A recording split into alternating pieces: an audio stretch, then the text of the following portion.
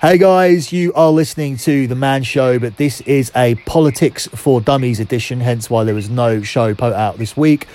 We were holding fire to cover politics and didn't think that we would get this kind of result over here in the UK and the ramifications of it. Sort of left a little bit more room to look at the British general election and touch on the impeachment of Donald Trump. But what I can tell you is that things have taken such a shit turn and we are in such a shitstorm at the moment that we are going to just be primarily focusing on UK politics. And at this time, I'm going to bring in my guest who lives in the UK. He's our politics expert who's regularly on the show for these politics shows. It's Umar Kankia.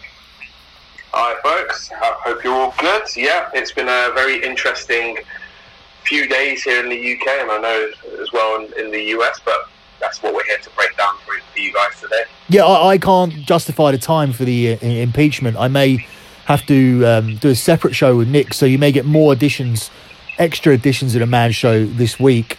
But we have to talk about this. I'll let you know my views and I know yours, but somehow through our conversations, you said that we had contrasting views at certain points. I didn't see where that was, but like you sort of summarize where you're at, and I'll see if I can sort of pick it out. Okay, so basically, just kind of give it a bit of flavour. So for those who are not aware, the UK just came out of a general election. So this was our third general election since 2015. Normally what happens is our Parliament created a law back in 2010 to say that we would only have general elections every 5 years, but because of the issue that is Brexit, it's meant that we've gone through we're now to our third Prime Minister since 2010, or 2015 even. So David Cameron left after the referendum result of 2016 for the EU for Brexit, and then Theresa May came in and she could not get Brexit done, so she took over in 2016, couldn't get Brexit done. She left earlier this year. Boris Johnson, former Foreign Secretary, former Mayor of London, he was resoundingly elected by the Conservative membership. A lot of issues around that. And he was Prime Minister. And again, he was suffering the same issues as everyone else was with trying to get Brexit through because there was not enough of a parliamentary majority. So he was being blocked left, right and centre from getting the Brexit deal through. He called a general election. How he got around that, and the same with Theresa May, was basically the opposition party, so Labour, the Liberal Democrats, the Scottish National Party, as well as the Conservatives, agreed through a vote in Parliament to have a general election. So last week on the 12th of December, which happened to be my 5th wedding anniversary as well, we had a general election, and the Conservative Party, for want of a better term, completely destroyed Labour in the general election.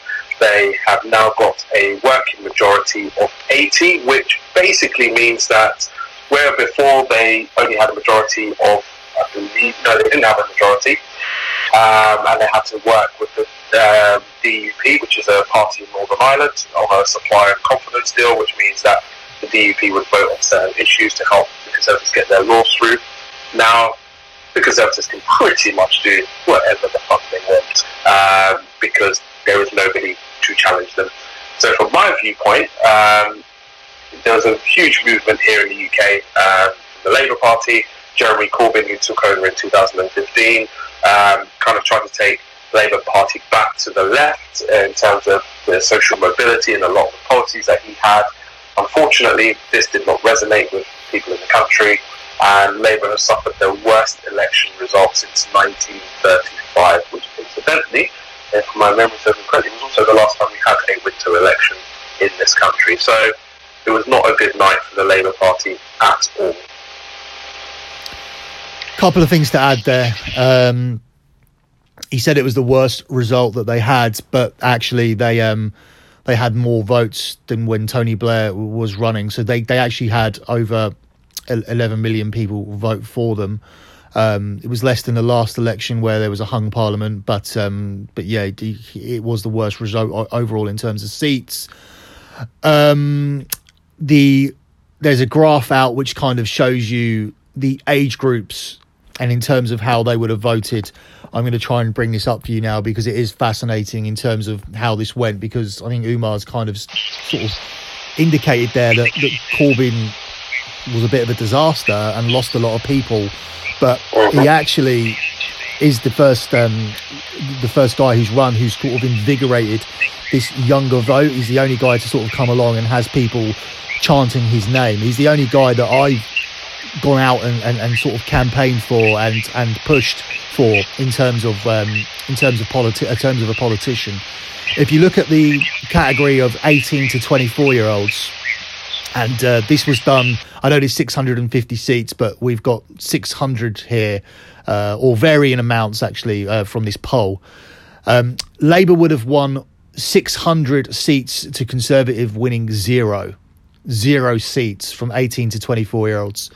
From 25 to 49 year olds, Labour would have won 407 seats to Conservatives winning 171.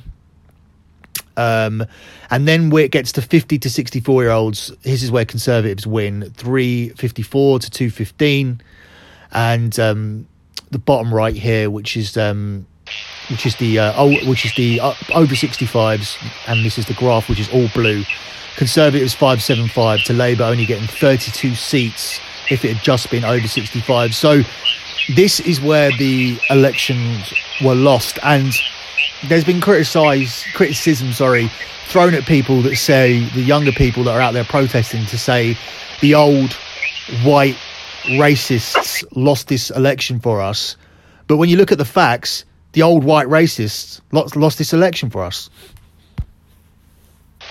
Well, I think there's a few nuances to this election, and in a way, I held faith that Corbyn was going to win this election and he was going to do a great job and reform the country. Privately, and it's only now in the last few days that I've been coming out and saying it, because I don't want to be seen to be a Labour basher or anything, but privately I've been saying for weeks and months to people that I just don't think that Labour are going to do this, because two reasons. One is the Brexit factor. A lot of people, and this term has been used a lot, has been turkeys voting for Christmas. Now, the Brexit deadlock has been a massive issue for us over the last 3.5 years since the referendum result. And I think Labour made a mistake by trying to have a position whereby they were saying, listen, we'll give the people a vote, we'll let them get back and make a decision on this, let's discuss all of this. And actually, people have been sick of going to the polls, because since 2015, we've had four major elections, which is more, we've had more elections in the last 4 years than I've been eligible to vote for since 1997. So my first election that I was eligible to vote for would have been the 2005 election. So it would have been, 2005 would have been the first time I would have been able to vote. So since then, we've had 2005, 2010, 2015, then we've had the referendum in 2016, general election 2017, then we've had the general election again last week. So that's 6 elections just in the last 14 years alone, which is completely unheard of, especially in the UK. In other countries where democracy is a bit of a challenge, I get that, but over here, that is a massive issue. So I think the Brexit issue was widely underestimated by the Labour Party. The second thing, I think was crucial, was the perception of Jeremy Corbyn himself. Now, the media did a complete hatchet job on this guy. There is no question about it. He was completely destroyed on a daily basis. Most of the media, probably barring 43% of these people said that they didn't vote for Labour because of Jeremy Corbyn, and only 31% said that it was because of Brexit. Yeah. Well, I think the Corbyn factor is something that cannot be underestimated. And I think the hatchet job that was done by the right-wing press, people like the Daily Mail, the Telegraph, those kind of newspapers did not help the situation. And I think Corbyn, his issue, in my view, is that he tried to straddle the fence a bit too much. And I think where Boris Johnson's policy and message was very clear: get Brexit done, unlocking Britain's potential, it's oven ready, blah blah blah. All these buzzwords, these things are things that will cut through very quickly. With Labour, it was very much, okay, we're going to have another vote. We're going to go and negotiate a new deal, then we're going to put it to another vote. And I think for a lot of people in the country, people don't want to be going to the polls again next year. I know we've got a lot of local council elections in 2020 and the mayoral elections in London, but people are sick of going to the polling station. People are sick of politicians not getting things done. And I think ultimately what we saw was the silent majority, as I like to call them, who came out and basically, these are the type of people that will not come out and say on record, oh, you know, I'm a Tory or whatever, and I'm going to vote this way, and I believe in Brexit or whatever. These are the people that are just quietly getting on with their work. When it comes to the ballot box, they're going to put their X next to the Conservative candidate, and that's how they're going to push it through. And I think that is ultimately what we saw play out last Thursday. When that exit poll came out and they were predicting the majority of, I think it was initially between 76 and 86, I was just like, whoa. And a lot of people were like, oh, it could be wrong. I was like, nah. Pollsters, the exit polls, the margin of error would be maybe there might be 20 seats out either way. So it might be, we could be looking at a majority of 90, or we could be looking at a majority, over 100, or we could be looking at a majority of about 50. But telling you now, the Conservatives are going to have a large working majority. So I think that, for me, is where the issue lies, and I think that's where a lot of this has been a huge issue. And I think people, obviously, as Labour and the country are dissecting what's going on, it's just it's a travesty that this has happened. But in a way, I'm not that surprised that this has happened. But the key element that you touched on there is that the media influenced this completely. And the thing is that a lot of people, you say that they just silently went to the ballot boxes, etc.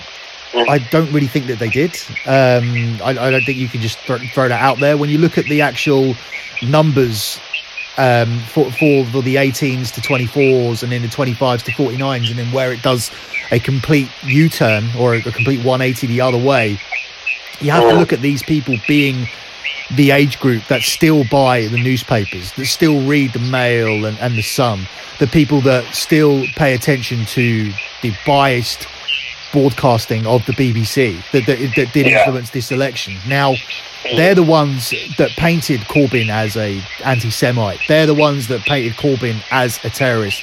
They're the ones that influenced these people to not vote for this guy that was linked to the IRA and an anti-Semite and a danger to the country, intimidated these people to vote a certain way.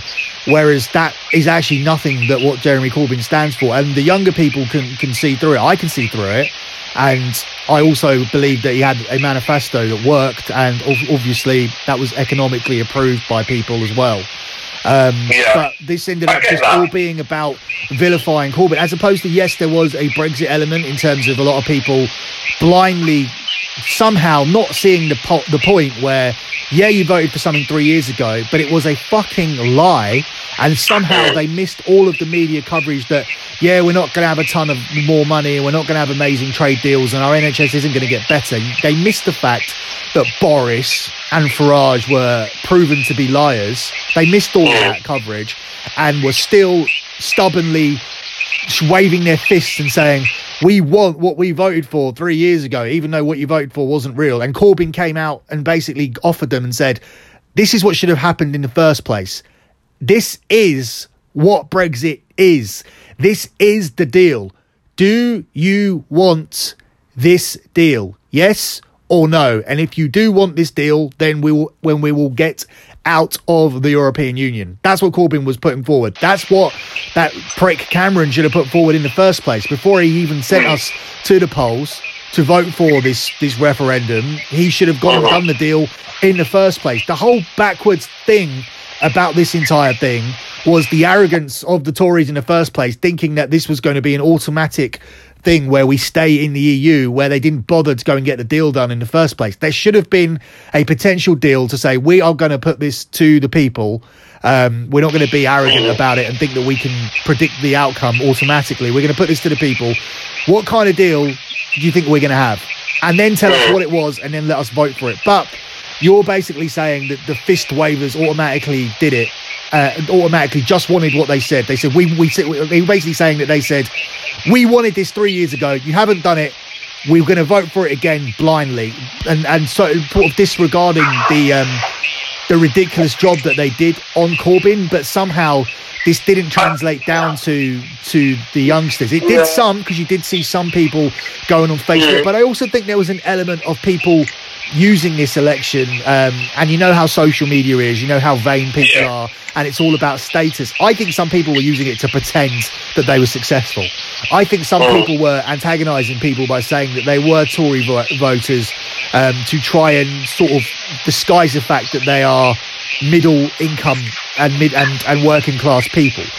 So I'll disregard that side of things with the people that were antagonising others, the Tories that were antagonising people on Facebook, and just look at this older demographic that I feel were influenced by the newspapers. And surely that has to be looked at in terms of the Sun, who have never backed a loser, which is a fact. The only time that they decided to go with Labour was when Blair was in charge. And that means that they have never, ever backed a leader. So this publication are determining who governs this country every single time since Thatcher. Yeah, but I think okay, breaking it down in a couple ways. So I think the issue, Labour were vilified, no question about it. Corbyn especially was vilified in the mainstream press, whether that was on the BBC, whether that was on not social media, whether it's in the papers. Labour had a huge mountain to climb off of that basis.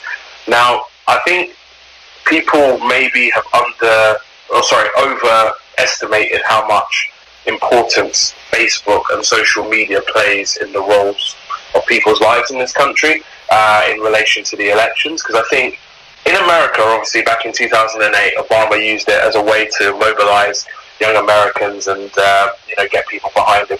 And obviously with America, we have a presidential style system. Ultimately, here in the UK, and I think the thing that kind of frustrates me a little bit, obviously when we kind of try and frame it as it's Boris versus Jeremy Corbyn, blah blah blah, it's Labour versus Conservatives, it is to an extent, but actually for a lot of people are thinking, I think a lot of times people think more local. So if you're voting for someone, it may be that you're voting for them, one of two things. Either that's the person that you've known for a long time, you're happy with them, they might be a Conservative, but hey ho, you know that they'll get the job done, they'll get shit done, no problems with that. Or it's a protest vote, so people are voting because they don't want a particular person to come in because they don't like that particular person. And I just think Labour put too much, and I suppose it wasn't their fault in a way because of the way the media had played it, but I think Labour tried to paint it way too much about a them and us type of situation. So I think where I was talking about the silent majority, I'm talking about those people that are comfortably, middle class, those people who maybe have built up businesses from scratch, or new generation of ethnic minorities. So, people like myself, although I didn't vote Conservative, but people like myself, like you, that are kind of first generation born in the UK, where I think our parents maybe have an allegiance to Labour because when they first came over, Labour were the ones that were very much about kind of promoting ethnic harmony and kind of diversity, inclusion, that kind of thing. The Conservatives, I don't know, you shared things on Facebook and stuff, they used to run dog whistle campaigns basically. So, talking about if you want a nigger, vote Labour or whatever it was. So kind of the Enoch Powell type of situations. But now people are working, people are earning more money, especially within our generation and our kind of ethnic grouping, I find. And people think about money in a very different way. And I think part of the issue was, as much as Labour are trying to promote a fairer, freer society, I get that, I am all about that. I think for a lot of people still are insulated and thinking about how is this going to benefit me? So when Boris Johnson is talking about raising the high tax threshold from, was it 50k at the moment to 80k, and you're thinking, okay, I'm earning about 65k, I'm going to have more money in my pocket if I vote this way. And, you know, I've got to think about my family, I've got to think about my legacy, I've got to think about my kids and whatnot. And then Labour are talking about, well, we want to tax, I mean, yes, you know, it was taxing the top 5%, but that's not how it was being framed. And actually, you know, it was costing and whatnot, and I understand that, but I think people were thinking about their pockets. And the Brexit issue, yes, I've got a lot of issues around that, because I think the referendum itself, in my opinion, should never have happened. People in 2010 were not talking about, oh, this European Union, I think it's a lot of shit, we need to leave it. It's always been a conservative issue. It's always been a problem for groups within the Conservatives, like the European Research Group, you know, Jacob Rees-Mogg and co. It's always been an issue for them, but it was then made into a mainstream issue, and suddenly people are like, oh yeah, Europe, oh, I don't like Europe, yeah, we need to leave Europe, and not actually maybe truly understanding the full nuances behind it. Why I say that the referendum result should have stood and they should have just let them crack on is, if they had done that, you know, in 2016, negotiated a deal, then passed it through Parliament, leave the EU, we probably would have left the EU by now in 2019. And then if things are bad, because our next general election would have actually been next year, so if things are bad and people can see, actually, you know what, you sold us a lie, this EU stuff, actually we were a lot better off when we were part of the Union rather than being out of it, then I think Labour's manifesto would have resonated a lot more, because I think no matter how much the right-wing press would have tried to spin it, I think when people can physically feel that they are losing out, or, you know, things that have been promised to them has not materialised, so jobs have not happened because of Brexit. We've had 10 years of it, though. That's the thing. How can we not feel it now? Like, there's millions of people in austerity, and those areas voted for the Conservative government, like Blyth in Wales, the constituency of the Grenfell Tower have put the Tories in.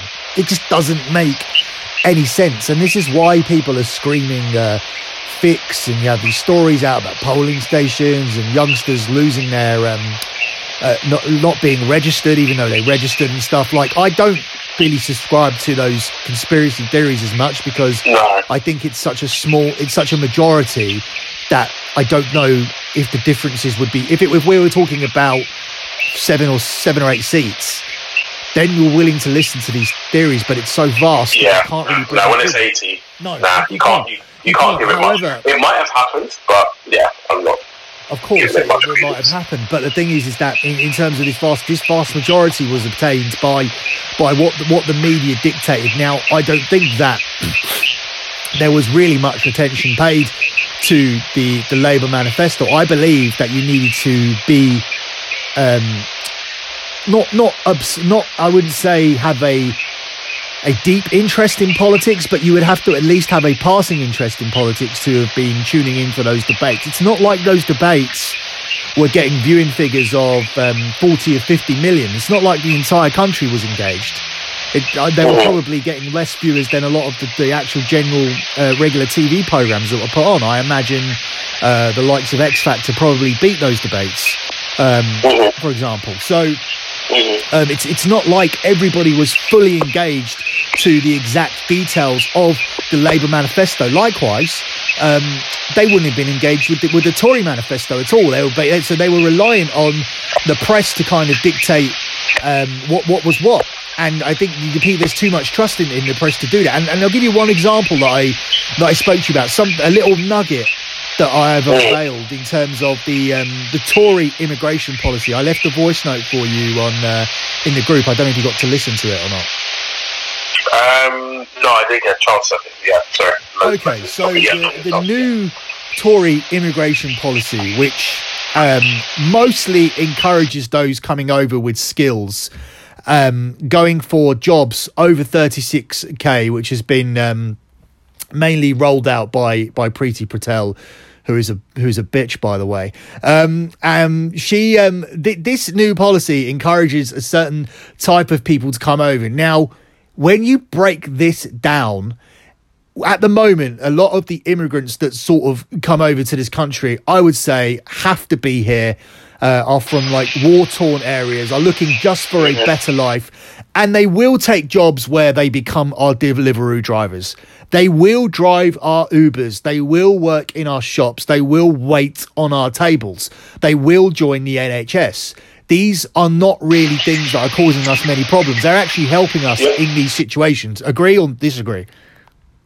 No, I totally, yeah. Okay. They do a lot of the low-skilled, low-paid jobs. Okay, so if you're introducing these people and you're saying that the threshold now is that we want these skilled migrants to come over, that are coming over for 36,000 jobs, won't our own kids then be ostracised for these positions in terms of if we don't want our kids working in factories and doing retail jobs and working in shops and bars and doing these low skilled jobs, we're now putting them in competition with this new breed of coming, and I'm calling them a breed because we are a social society here in Britain where our kids like to play PlayStations and go on the iPads and go out and play football, and they like to start drinking as young as they can. I'm not knocking it because I did it myself, but this is the British way of life. Our children, like it or not, are not as focused as these robots that will be obsessed with being doctors. They will be obsessed with being solicitors. They will even be happy to be working in offices or being estate agents or whatever the threshold is. I don't know if I'm necessarily outlining 36k jobs, but I do think that you understand where I'm going with my examples. So we are actually setting a ridiculously competitive environment for our children, and I assure you that the costs of training people up for these jobs in other countries is substantially lower than it is in this country, and the Tories have nothing in the manifesto in terms of training more people to do these better jobs. So in turn, what we're doing is we are handing over these jobs to these super people, these robots, these foreign robots that are going to be coming over. So the people that are going, we want our jobs back, we want our country back, mate, all the good jobs are going to be going to these super migrants. So in fact, you're actually in a worse position than you were before. Is that not correct? How have people missed this? Yeah, I think people are definitely going to be affected by this. I mean, we've already seen, but it was completely missed out. It was not mentioned at all. It was almost a nugget that I had to unveil. No, I get that, but I think the way people consume their news and the way that people consume things. Yes, you're right in saying The Sun, because it's got the highest readership in this country, and it has consistently been the highest read news publication on a daily basis for God knows how many years. And you're right to say, since Thatcher, they have correctly predicted the next Prime Minister and government of this country every single election since 1979. So they've got a 40-year track record of getting this right. So there's no question about that. But I think the issue is about, for me, the Corbyn issue as one thing has been an issue for a number of years now. And I think people are maybe trying to skirt around that a bit too much. And I can speak from experience because I ran for a local council to be a councillor in my area it was about 3 years ago now, so not long after Corbyn had come in. And one thing that I kept hearing on the doorstep in 2016, which a lot of MPs and those who lost their seats were hearing this year in 2019, was very simply, I would vote Labour, but I don't like Jeremy Corbyn. I'd vote Labour, but I don't like your stance on Brexit.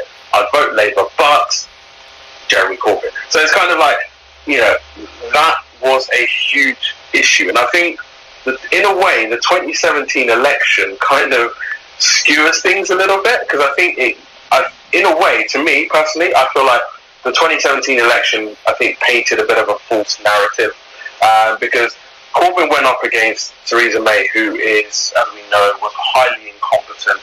She completely blew the election. She was not disciplined, didn't have a clear message. The whole strong and stable ship just fell apart at the seams. Couple more weeks and I think we would have had a Labour government, no question about that. This time around, you've got Boris Johnson, who, yes, we know he's a proven liar, he's a known liar, we know this, but what he has behind him is he had 8 years in London. Yes, there are arguments about how he fucked that one up, I get that. He's a former foreign secretary, he's been in public office for a number of years, and people, for some reason or another, like his buffoonery. People relate to that shit. And the Conservatives had a very clear message. It was get Brexit done, unlock Britain's potential. It was a very clear message. They were not talking about anything else but Brexit. So when your focus is purely on that one issue, and we already knew going into this it was going to be a single topic election, and I think for Labour they promised way too much to people, in the sense of we can do this, we can do that, we can do this, we can do that, and I think people were like, hang on, I know it's been costed, but really, how are we going to be able to afford to do all of this? What, so you want to give us free broadband? How's that going to work? Is it going to be good broadband, or is it a gimmick? We want to invest more in the NHS, we want to invest more in police services. And for me, I think, had Labour had a more,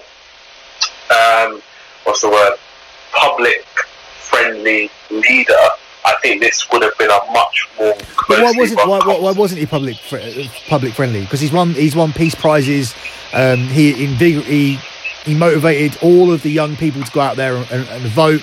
He's having his name charted from place to place. You've got T-shirts, posters, wallpapers. I think this resonates. It resonates with a certain audience. Like, Boris Johnson couldn't go to Glastonbury, for example, and get people chanting. Oh, I'll tell you. I know you're sitting on the fence about it, but Boris Johnson certainly entices his own audience, the audience that actually enjoy the Bum Boys comment. There's an audience that actually enjoys the letterbox comments. I think there's a large portion of this country, and we can ignore it if we want to, that enjoyed all of that side of it and think that they have put one of their own in there, which is a racist who wants them out and wants their country back. And when they hear these words coming from Boris, be it a case of they resonate with it, or even being as simplistic as they find him to be funny, I think he did resonate with a whole bunch of people, and that really was the problem. I was scared of Boris from the moment that he came in. I did not want Boris to be the Prime Minister because I knew that he would beat Jeremy Corbyn, because he also has that X factor that Corbyn has, and I'm not confident. And this is a completely different subject, about anybody kind of stepping into Corbyn's shoes out of the short list that we have, because I feel that the young voters are going to evaporate. Yeah, I think I think in order to be successful. And again, this is another thing that I've got. Is this the stance where, when you said, sorry, just the premise, we might be on it now. When you said, I disagree with some of the things you say, because we primarily are voting for the same thing, or we want the same things. It's Corbyn that we are different on, right? That's where. Yeah. So for me, it's Corbyn, and I think the Brexit position as well, because I think I've kind of shifted a little bit. So before I was thinking about, we should have a second referendum, but then actually the Democrat in me says, no, we shouldn't, because, as much as, yes, I accept people have said there's been a lot of lies that have been perpetuated or whatever over the course of things, but that's electioneering generally. People have been doing that for years. Like, people have got elected off false promises for years and years and years, and, we've never had to rerun those elections. And I think, for me, Corbyn, again, I've said this time and time again privately, and I'm saying it a bit more publicly now, he's a great man. I've met him. He is a wonderful, wonderful man. There is no question about it.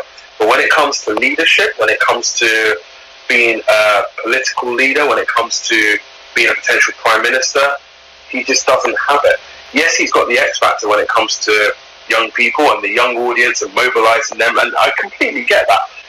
It's great. But when you're talking about the middle, and this country is very much a centrist country, and it has been now probably since about the Thatcher times. So people vote on the lines of either being centre right or centre left. You can't go as far to the left as what Corbyn did and expect people to kind of resonate with that. And when we're talking about the older generation that were voting, a lot of them remember those days of kind of electricity cuts, the strikes that were going on, shortages, all that kind of stuff. So when you're talking to somebody who's 50 and you've got Corbyn talking about we want to renationalise X, Y and Z, they've got a long memory because they can go back and go, actually, hang on, I remember when it was under British Rail, or I remember when water was publicly owned and how shit it was then. I don't want to go back to that because I've made my money, and I'm happy to pay someone else to run that service, but I want to live a kind of comfortable existence. Whereas I think for a lot of young people who have come up, yes, a lot of them have grown up now in the times of austerity and kind of that free movement of going into Europe and being able to just literally, if I wanted to, I could get down to St Pancras right now with my passport, buy a ticket, and I could be in Paris within 2 hours without having to apply for any visas or whatnot. So people, I think, are fearful of losing the ability to do that, and rightfully so. But they don't necessarily they've not necessarily had the experiences that a lot of what their parents and their grandparents have. And I think a lot of people were voting along those kind of lines as well. So they've got that memory of what it was like in the 70s and the early 80s, when things were really bad, and when we had, obviously this was kind of Thatcher times, but this is when Thatcher was trying to overturn a lot of what happened before. So that, I think, plays a part in it. So I'm not surprised that Labour got out a solid youth vote. That doesn't surprise me in the slightest. And in a way, I'm not surprised that the Conservatives got the votes where ultimately it mattered, in the sense that, young people, yes, former youth work, I'm not saying they don't matter. Of course young people matter, they are the future. But they don't have the same strength in numbers as those who are in that middle, the ones that I call the silent majority, who are making, their 60, 70, 80k a year. They've got houses because they were able to get on the housing ladder when it was still a possibility to do so. They're now thinking about inheritance tax and all those tax breaks and making sure that their kids are well looked after. So people were voting along those kind of lines. They're not going to come out and be like, rah, rah, rah, I'm a Conservative, blah, blah, blah. I meet these kind of people all the time where ask them what their political views are. That's a private matter for me. I'm not going to talk about it. But actually, go to the polling station on polling day, where their ex is going to be going to. So I think that's kind of, for me, where a lot of this issue has kind of come from, really. But in terms of addressing the issues where they were influenced, and there's been a lot of stuff being chucked out by people that support both parties, where do you stand on the stuff in terms of where Corbyn is a racist, Corbyn is an anti-Semite, Boris is a racist? Who's racist here? Is anybody racist, or is that just kind of an easy soundbite for people to kind of throw out? What's the real issue here where both men stand? What do you think about Corbyn's past? And in terms of, does that literally make it impossible for him to run, or is it more so about the way he conducts himself now? And then, of course, the Boris issue. I think we'll take that separately as a separate question, because I think otherwise you'll be giving me a 20-minute answer here. Okay, so from the Corbyn perspective, I don't believe he's racist. I think if you look back at Corbyn's history, he's always been on the right side of history. So in terms of apartheid and kind of voting against that, and taking a very strong moral stance on a number of things that over the course of history, the Iraq War has proven him to be correct. Now, I think Corbyn is pro-Palestine, but then there's the issue, and I'm not going to get into this because that's a whole different topic for another day, but there are issues around, if you're seen to be anti-Jewish, which I don't believe Corbyn is, then obviously that brings in the whole anti-Semitism argument, but actually you could be just it's not that you're anti-Jewish, but you're anti a lot of the policies that they stand for, so kind of the Zionist regime, that type of thing. So I don't think he is, in my view, I don't believe he is a racist. I think obviously he's had those links with groups like Hamas and the work that he's doing around the peace process with the IRA, with Jerry Adams and Martin McGuinness back in the day. So people are going to paint that narrative of him, and I think where he made a mistake was kind of maybe, I know he was grilled on this morning by Philip Schofield and asked to apologise, which he did, but was interviewed interview he did with Andrew Mill, which a lot of people would have seen who didn't. I think that's an issue that he could have just nipped in the bud quite quickly. But the anti-Semitism issue has been following Labour around since he's been in office. So, I don't remember people ever talking about anti-Semitism before 2015. Funny, they're not talking about it now either. Well, no, because what's done is done now, because Corbyn is on his way out. So, yeah, in that sense, I don't believe he's racist. I just think he has stood on the right side of things. But again, it goes back to the point I was making earlier, where if the media are hammering a certain type of narrative, that is what's going to resonate. So if the Sun are putting certain images out there on the front page going, hey, this guy's an anti-Semite, and, it's the most read newspaper in the country, people are going to be thinking along those kind of lines. So, mainstream media still does play a major role, and I think it didn't help when you've got people like Laura Kuenssberg at the BBC, others at ITV and Sky News as well. They obviously were portraying a certain type of narrative. So, in that sense, kind of going a roundabout way, but in short, I do not believe that Jeremy Corbyn is a racist. And links to terrorism as well. No, I don't believe that at all. I think he's somebody that's worked to try and assist the peace process, whether it's been in Northern Ireland, whether it's been in Israel-Palestine. I think he's been trying to find solutions to those problems, but I don't believe that he is a sympathiser to the terrorist cause. That's my view anyway. No, and that I think what you said is quite crystal clear in terms of literally being able to do, I would think, all of 10 minutes of reading just on the Wikipedia page alone in terms of peace prizes and things of that nature. And then it's only when you get down to the reception section, which is basically on everybody's every personality has that on their Wikipedia page, where you look at the media reception, and it actually has some alarming statistics about the negative way that he's portrayed in the press, which exceeds 80%. He's the most negatively portrayed politician in history.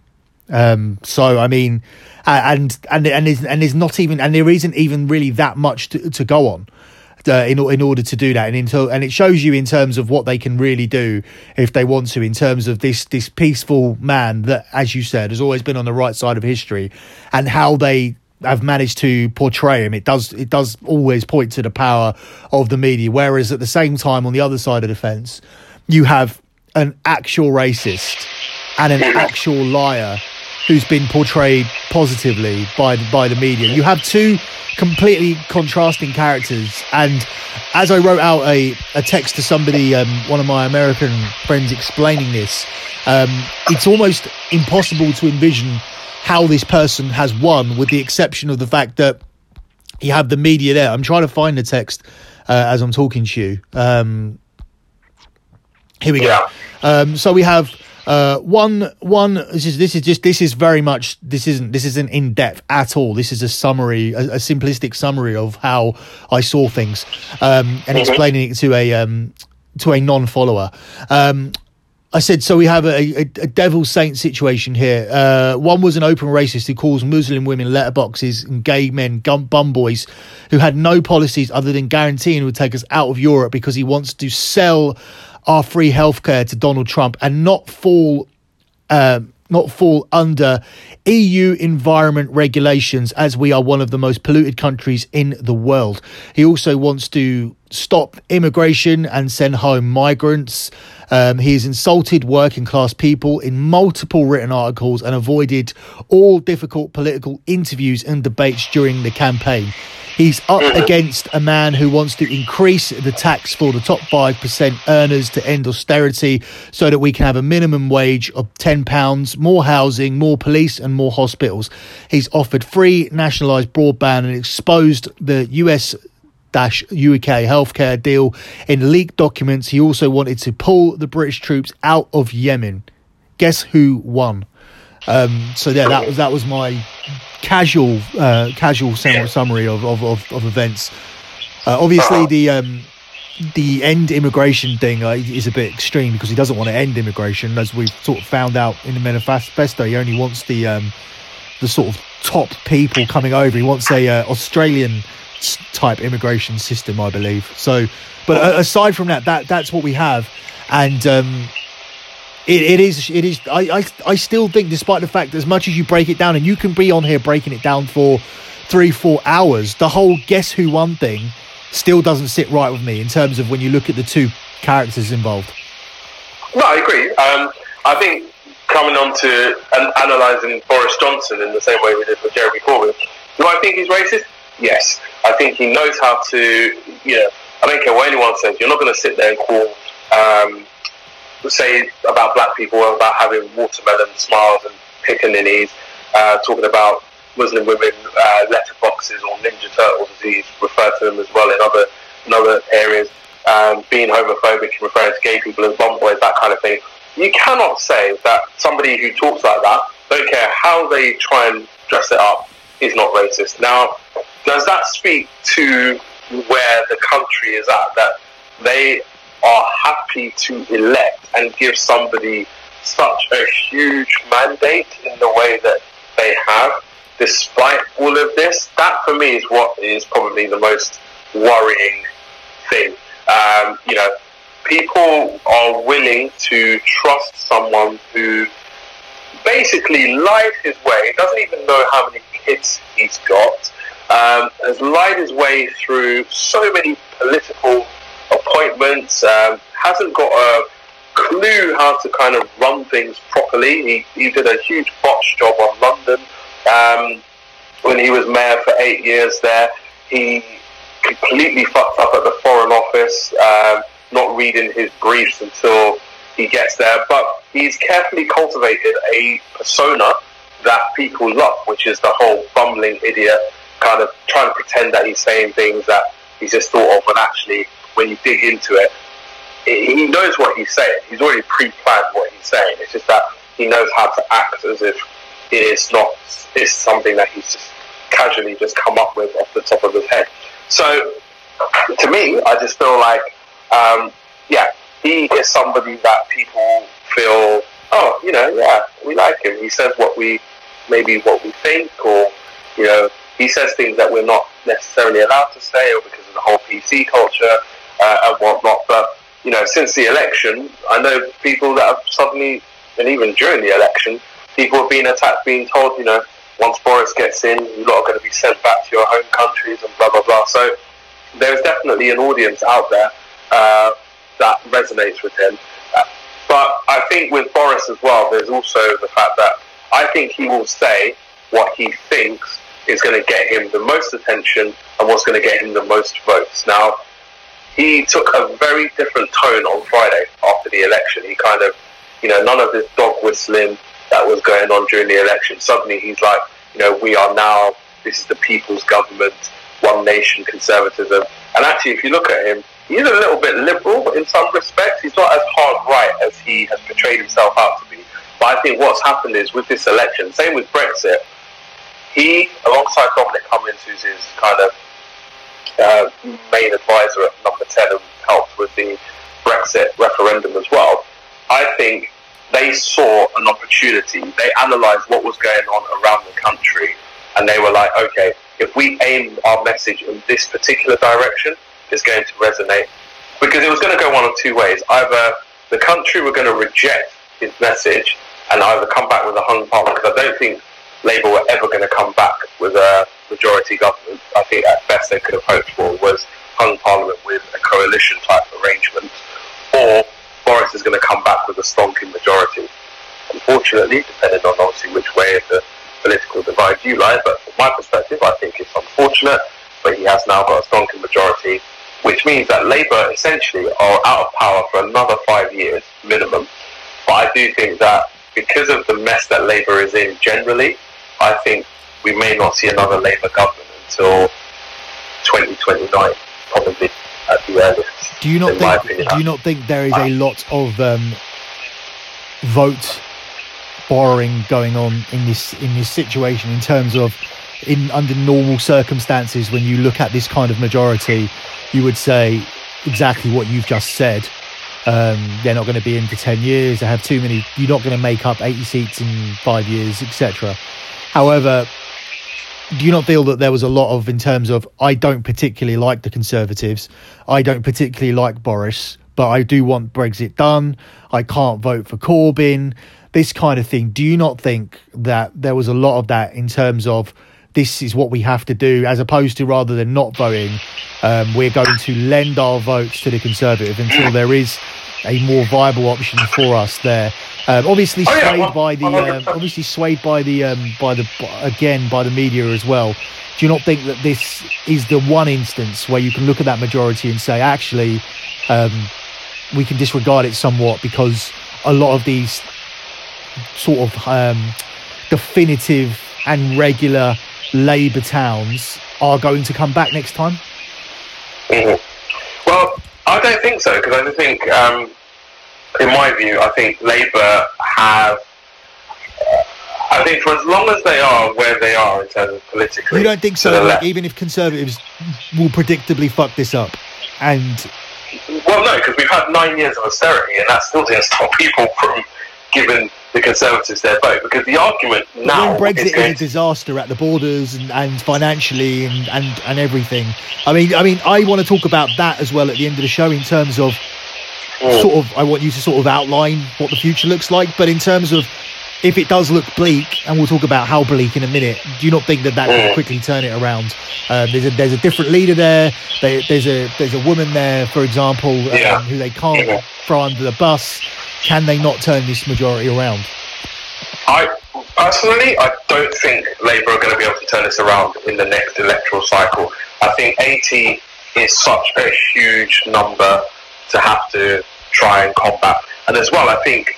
But Umar, there's never been so much of, I don't really want to vote for them, but I can't vote for him. That's not been that's not been a phrase that's been bandied around very often. No, I agree, but I think this is... I can already tell you, and we can look back on this in 5 years' time. But I think what's going to happen is, obviously, from what I'm hearing today in the news, they want to put they basically want to put in law that Brexit has to be done by next year, so there's not going to be any extensions beyond the 31st of December 2020. So that means that if there's no trade agreements and there's no deals with the EU, that basically is going to be, it's going to be a hard Brexit, no deal. I think the mentality that a lot of people have when it comes to this Brexit issue is, especially when you speak to people on the doorstep, people are willing to ride this out for a long time if it means that they are going to get the type of Brexit that they want. So I think the Conservatives, their message is going to be simple. Okay, so the first year we spent doing trade deals, trade agreements, blah, blah, blah, blah. It didn't work with the EU, so therefore we've had to spend the next couple of years, because a trade agreement does not happen in the life cycle of a parliament. It takes, at least 7-8 years before you can get a decent trade agreement with any country. Now, if the UK are trying to do that with over 150 plus countries, you know where I'm going with this. It's going to take a long time. So if people are going to want to see, are going to play this out. The second issue is, I think, the American issue. So obviously Trump, we know he's in the middle of impeachment process at the moment. So will he still be president come next year's elections? We don't know. But our next general election is going to coincide with the next presidential elections. They're going to be both in the same year, so 2024 is going to be quite a big year. And I think, depending on where we are with America and the relationship in terms of who might be potentially coming in as president as well, and the type of agreements that we have with the Americans, I think that can also play a bit of a role. But I do think that Labour are in a huge bind right now. They've got to get this next leader right, and whether it's Rebecca Long-Bailey, whether it's Angela Rayner, whether it's Dawn Butler, whether it's Keir Starmer, whoever it is, the next couple of years is just going to be spent trying to weather the storm of how this Brexit stuff is, because Labour can vote against this deal, but it's not going to make a blind bit of difference, because Boris has got the majority that he needs to make it happen. They need to kind of double down and focus on, okay, what direction are we wanting to take the party in? To me, I feel like this hard left Corbyn experiment has failed. So Are you going to continue with that in the hope that actually maybe people will come back to you? Which will be what? Rebecca Long-Bailey? No, I don't think so. Me personally, I don't think Rebecca Long-Bailey would be the right person, because I think she's too closely connected with Jeremy Corbyn. The only thing is, she was not as exposed in the elections. For me personally, I think Angela Rayner would be a great leader for Labour, or Keir Starmer. So I think with Angela Rayner, because she's from the north, she would resonate well. She's female, and Labour have never had a female leader before. I think all of that stuff, a lot of people I think would be able to identify with her, whether you're male, female, whether you're black or white. Keir Starmer, I think the problem with him is he is that centrist guy that you would want, but he's got a very Remainy position. Now, if the country have overwhelmingly voted to get Brexit done, that could be an issue, especially if they're still banging on that drum in 4 or 5 years' time. So one of those two. I think Dawn Butler would be great, black female MP. You'd see her very often sat next to Jeremy Corbyn on the front benches. I know Dawn. I think she's a fantastic MP. I think she'd be a brilliant leader. But the only issue is, would the UK be ready to accept a black woman as a leader? No. Number one, and number two, when it comes to election time, would people be willing to vote for a black woman to be Prime Minister? So, yeah, I'm not so sure about that. I'm worried about a woman. I'm worried about a woman. Full stop. Because I do think that was kind of some of the things that Theresa May fell under. Because I think just the whole brings back the visions of Thatcher, and I don't think that the country will trust a woman to run anyway. I mean, we saw what happened to Hillary Clinton as well. I just don't think people are electing women in this day and age. I think it's more to do with, I think Theresa May was overwhelmed by the office of Prime Minister. I think it's more to do with, I mean, she ran the Home Office in a certain way. It was what it was. I just think she was just a shit leader. And I think part of it was, it's not because she was a woman. For me, I think it's to do with the fact that her personality was such that she could not get people around her. I think to be a leader, you've got to be the kind of person that can attract people from all sides of your political divide. So you've got to be able to appeal to the centrists, you've got to be able to appeal to the moderates, you've got to be able to appeal to the hardliners. If you're only appealing to one section of your party, as Labour did, then what happened is what happened last week. If you appeal to everyone in your party, because Boris, essentially, he lied to everyone. He lied to the moderates, he lied to the hardliners, he lied to the centrists, but everyone believed the lie, so everyone backed him, everyone bought into his message, and that's why he's Prime Minister with a stonking majority. Same thing happened with Blair back in '97. He had to get everybody around him to be able to do that, because Labour before then was too much going too far to the left. Same with Thatcher in 79, 83, 87. She was somebody that was able to get people behind her, get behind her policies. And I think as a leader, you can't have a situation where, you've got a majority of people that are speaking out regularly against your leadership, because that undermines you completely. You wouldn't want to work in an organisation where people are speaking ill of the leadership all the time, and actually they're only appealing to a certain part of the work membership, because that's going to damage morale, and that's going to end up affecting how you perform and how you view that company and that organisation you work for. And ultimately that's what happened with Labour. The fact that Tom Watson stepped down as deputy leader, Tom Watson is regarded as kind of more of the middle of the road, more on the Blair side of the party, he stood down on the eve of the election. That to me sent a message. It was very clear that there's a huge level of disunity in the party that has not been addressed. As much as people would like to think that it hasn't. And again, I think this is why we got the result that we got.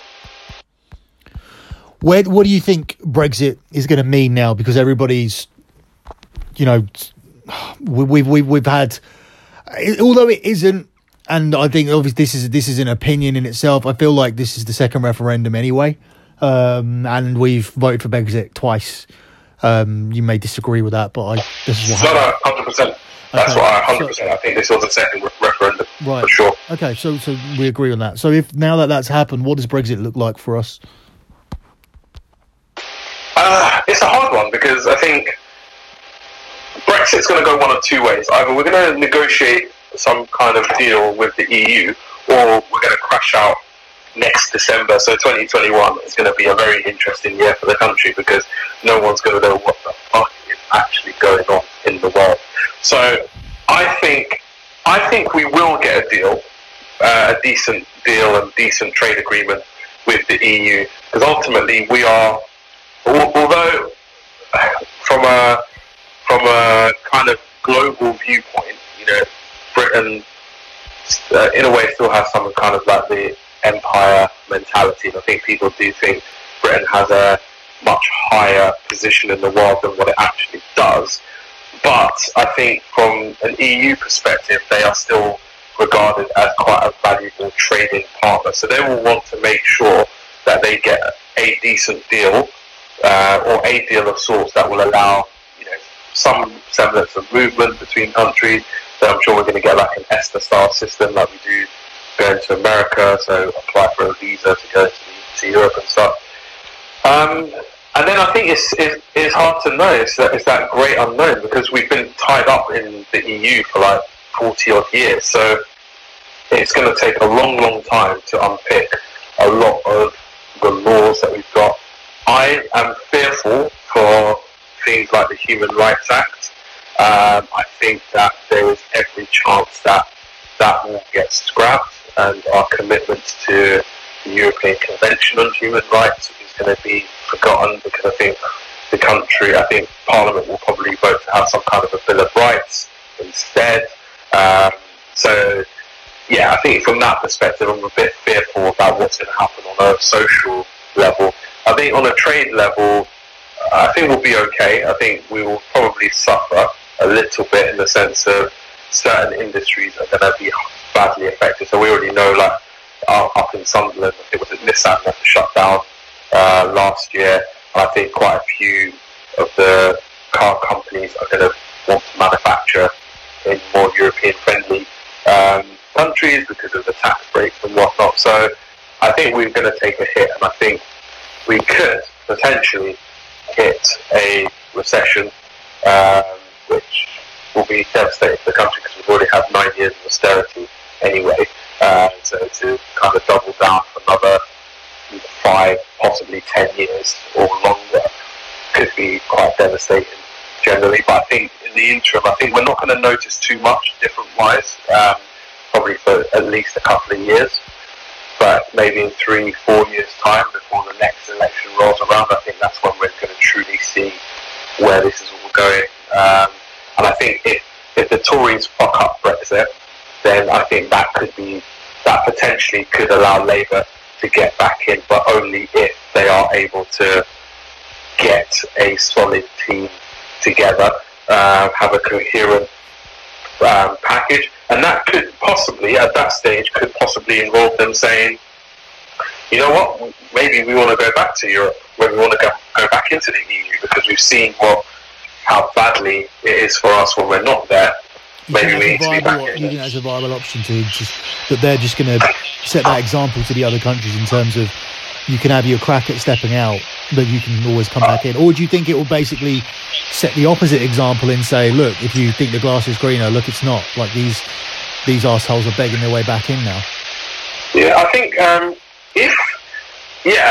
if Britain makes a good go of it, then you're going to see a lot of other countries are going to be wanting to have some kind of referendum. So France, it was already kind of being talked about a little bit before in their last elections, like Brexit, the Germans, potentially the Dutch. So I think Europe is going to be watching us to see how we crack on with Brexit. If we get it right, then I think this could be the start. This could be the beginning of the end of the European project. If we get it wrong, then it will be the beginning of the end for the Conservative government, in the sense of, I said before about people being quite hardline. They will stick this out come what may. But if you're really suffering financially, I'm not sure that that's necessarily going to be the case for a lot of people going forward. So, yeah. So the last thing I want to touch on, which would be silly to not touch on, as I'm brown and you're black. Are you concerned about living here? Do you feel, how does this election, how has the result made you feel? And along with the comments and things that are coming out, and now that Boris Johnson is your prime minister, because I know how it makes me feel, but like you seem to sort of be taking more of a grounded stance about it. And is this almost because you believe it's not really possible to do some of the things that people are concerned about? Whereas obviously when they say you're all going back to your own country, it's not entirely possible. But I almost feel like if it was possible, then he would do it. How do I feel? I think, again, it's so hard, because I think I don't want to take a stance of, because I suppose I've never been attacked. Maybe that's to do with where I'm living, where I've always lived, like in East London and now in Essex, and kind of never had really that issue. And I've grown up and I've lived in areas where there is a lot of diversity there, and I work in environments where there is a lot of diversity. So I think for me, I don't think that much is going to change, because I've not really experienced that growing up. I think in some of the more rural areas, maybe where there are a smaller contingent of ethnic minorities living there, they probably will experience higher levels of stuff around them, which could be an issue. But yeah, I think for me, I think I'm all right. And I think for me, one thing that I'm trying to do a lot more of is kind of have that focus around, okay, this is going on, but how can I potentially use this as a way to help my family, my own situation, and kind of, what can I do that's going to help benefit me, but then through doing that, what else can I do that's going to help benefit society on a wider level as well? So I'm kind of just... But it does seem to me like sort of that a lot of the time that history is brushed aside in terms of that the likelihood of repeating a Hitler and things. These almost seem to be brushed aside as mythological events from a time way back in the past, despite the fact that we have elderly people around that are living through them. And in terms of when we have Trump in power and we have Boris in power, it's almost disregarded in terms of saying, yeah, well, they're not going to do that much. Like they're not going to get that much done. And I don't want to be in a position, of course we don't, where in hindsight we'll be like, yeah, we fucked up. We put these people in. But the thing is that why is history looked at in that way, in terms of it's so far gone, or it's so mythological almost that it's unrepeatable? I think we live very much in the here and now, and I think that's part of the issue. So people's memories don't go... I mean, I remember growing up under a Thatcher government, so I remember the whole thing about milk being taken away from schools and what that meant. And I also remember about Tony Blair coming into power and ushering this new wave of kind of prosperity and achievement and success for everyone. So I think people kind of live more in the immediacy, and I think there is a bit of a disconnect, because Hitler, we're talking, this is almost 80 years ago since obviously the start of the Second World War, and I think for people it's easy to kind of park that because it's not their lived experience. So I think for a lot of people, I think you hear the term a lot of lived experience, but I think a lot of people live in that with that kind of mentality. So if it didn't happen to me, then I don't really know what much I can say about it. And I think as well, as a society, yes, I think for me, I feel like at the moment populist politics is the thing. It's the rage around the world. But if you want to use history as an example, you will see that cycle will get broken as well. So you can only be populist for so long, because when people find out actually your ideology is a crack of shit, then people will just vote you out unless you find a way to consolidate your power, in which case you do try to do that, people just, find a way to overthrow you and, kind of stage coups and stuff. So I think, it's about the lived experience. It's about what people's perceptions are, and ultimately how things are affecting them on a day-to-day basis. I think there was a time when people were thinking, what's the term? I think local, act global. Now I think people are thinking the opposite in terms of the global side of things. Even though the world has become smaller, and I can get to Australia in a 24-hour period by plane, but I just think there's that disconnect, because it's like, well, that's happening on that side of the world. It doesn't really affect me, so therefore I don't really have much of a feeling about it. And so you don't feel, in terms of this kind of, it may be a little bit far-fetched, and it certainly probably won't come to fruition while I'm alive, but it almost feels like Britain is coming full circle, and we all remember how Britain came about, and the colonisation and things of that nature, and British history, which they actually don't teach you in school, about what a fucking horrible place this is, and what a horrible past it has, because it's a horrible country. It's a horrible country when you look at the background of it. You don't think that we're heading towards a whiter, righter Britain that will come back round to what it was, and in terms of this sort of period of multiculturalism that we had for a bit, and now we're going back the other way, and in terms of it will come the full circle. You don't have that fear at all? No, I don't think it will come full circle, in my view. I think Britain, yes, there's a lot of multiculturalism, but also I think what you're finding is there's a lot more diversity in terms of relationships that are being formed, kids that are being born.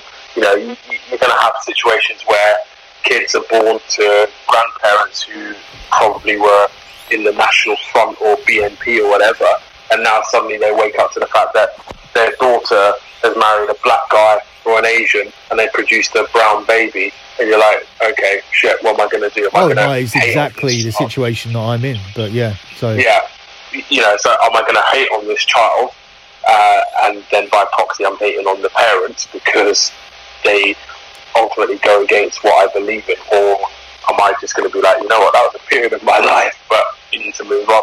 And I do think the world I think there's a lot of options for people now. So I think if it was getting to that point where I felt that it was not a safe environment for myself and my family to be in, then I would 100% start thinking about moving out.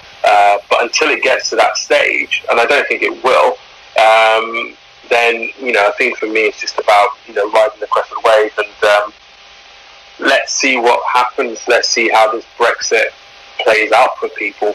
And actually, I think if Brexit doesn't go the way that people want it to go, there's only so much, the sensible people. And I think for me the biggest thing is when people start losing money, that's when people start to care. So if you're in that silent majority, at the moment you're thinking, yeah, my money's not affected, I'm all good, I'm all blessed, nothing's going on, then you're not going to say much. But if Brexit happens and you're not seeing your money and you're not getting what was promised to you, then I think we're going to see a bit of a uprising, but not in a negative way against ethnic minorities or anything like that. I think more against the government.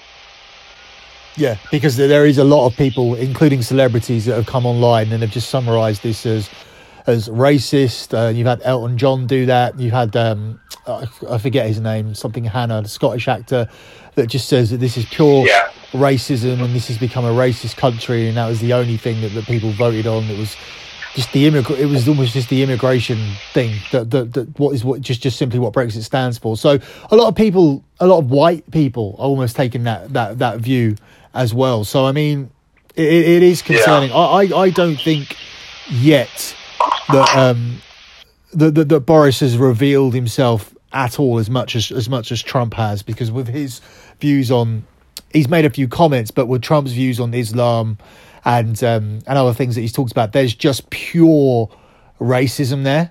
And Donald Trump has always been a racist, from wanting the the black kid wanting the black kids killed back in the day, for the I believe it was a rape charge that they were on. The New York case.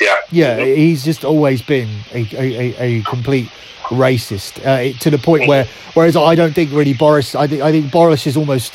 I don't think he likes us, but he's almost like it's not like he wouldn't associate or socialise with us, but he's almost more tolerant, I think, of it than Trump even almost struggles to tolerate it. I feel. Well, yeah, I mean, I think that part of that is that British thing. So people, if they're going to be racist, it's a lot more subtle. So it's more like, and again, I speak as somebody who works in the legal profession.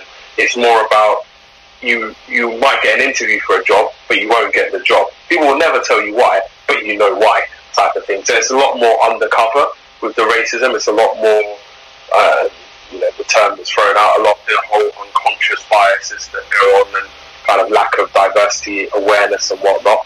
That's where people stand on a lot of these things. But I think in America it's different because it's a lot more bolder. I think people are taught to speak their minds quite openly from very early on. Doesn't matter whether you're black, whether you're white. It's that freedom of expression. You're American. It's your constitutional right to say what you believe in without fear of recrimination. Whereas I think over here there is still that balance of I might want to say this, but I don't want to say it because if I do, the laws that are here can seriously impact me. It's almost like I almost feel that I've almost landed on sort of the area where I feel that whereas Boris and his friends will sit around and they will use racist terminology in terms of calling people look at those group of Pakis or niggers or whatever, and I almost feel that's in their vocabulary and how they feel. I don't think that they're much like Trump, where there's that hatred there in terms of not only calling people that, but actually always thinking continually about how they can get rid of them off the earth. Yeah, I think there's two types of racism. There's active racism and there's just like passive racism. Yeah, 100%. I think what Boris does would come under the passive racism element. So I think where it goes a step further is what Trump does in America, which is making laws that deliberately single out a particular race and incite further hatred and encourage. So when you're doing that, 216% increase in hate crimes under Donald Trump. Mm-hmm. That doesn't surprise me, unfortunately. I think his rhetoric has been very, very clear over the years. He's only been president for 3 years. Possibly, we'll see what happens with this impeachment process, but obviously that's for another day. But yeah, I think it is clear where he stands on a lot of these things. Whereas I think with Boris, it's a lot more nuanced. So he will say things because he knows it will get a reaction, and he knows that some people will be offended by it, but there's going to be a large chunk of the audience that will see it and be like, he's one of us, type of thing. He's one of us without him needing to say that. And that resonates with them because they are similar in that ilk. So they think in that way, or they will say things in that way. But they know how to straddle the line. So they know how to say enough where that the racist element is there, but not to the point where you could have them done for offensive stuff, unless obviously stuff that's gone on that football recently with Raheem Sterling and what happened with Fred at Man City last weekend and stuff. So yeah, but I think it's going to be a very interesting couple of years, definitely at the initial. Anyway, I think the next 2 years are going to be ones to watch out for. I don't think, like I said, much is going to change for people necessarily, and I think we're not going to feel the full impact of what this Conservative government is about probably until 2021. I think once Brexit happens, then I think it's going to be a case of watch this space. As you mentioned football there, did you actually see the Italians and the Italian football's anti-racism logo? My God, I think Serie A just have... honestly, Italians and racism is...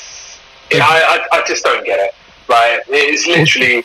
It's like, for them, a black person to a monkey is for them pasta with Parmesan cheese or tomato sauce. It's like, it goes hand in hand. And I just don't understand what the hell that league was thinking to commission, oh, we're going to do an anti-racist campaign, so what should we do? Oh, I know what, let's put gorillas on posters and paint them in club colours. Now, if you cannot see what is wrong with that, there's something seriously wrong with you. Well, apparently one of the monkeys is white, one's black, and the other one's Chinese. Like, you're supposed to tell with his eyes.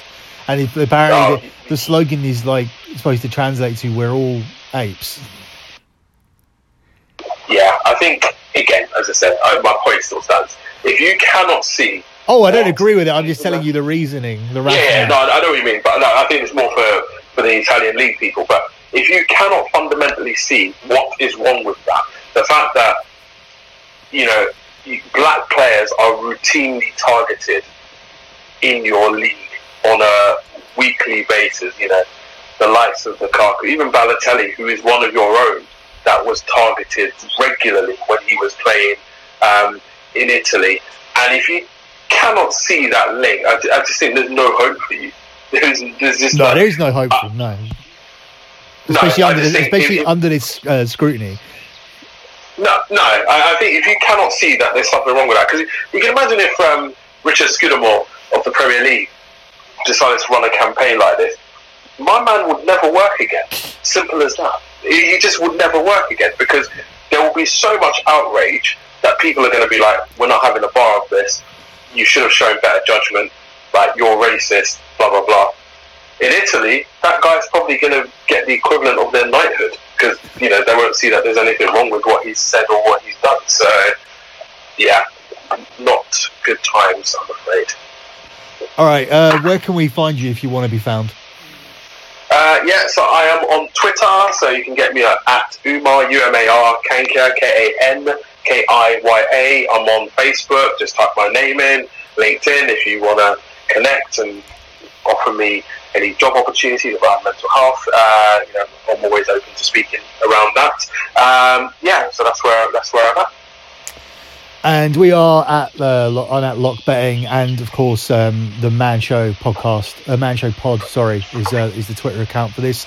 So we're going to try and get Nick on to cover sort of the other side of the pond for this, because we wanted to cover it all, but I was kind of expecting a smaller majority, or perhaps another hung parliament. I was not expecting this kind of overwhelming result, and it was worth talking about the ramifications and whatnot of this at length, so which is what we've done. Our Twitter is actually Man Show Podcast. I should know that, seeing as I got it at Man Show Podcast. It's still new, so that's why I've not really learned it.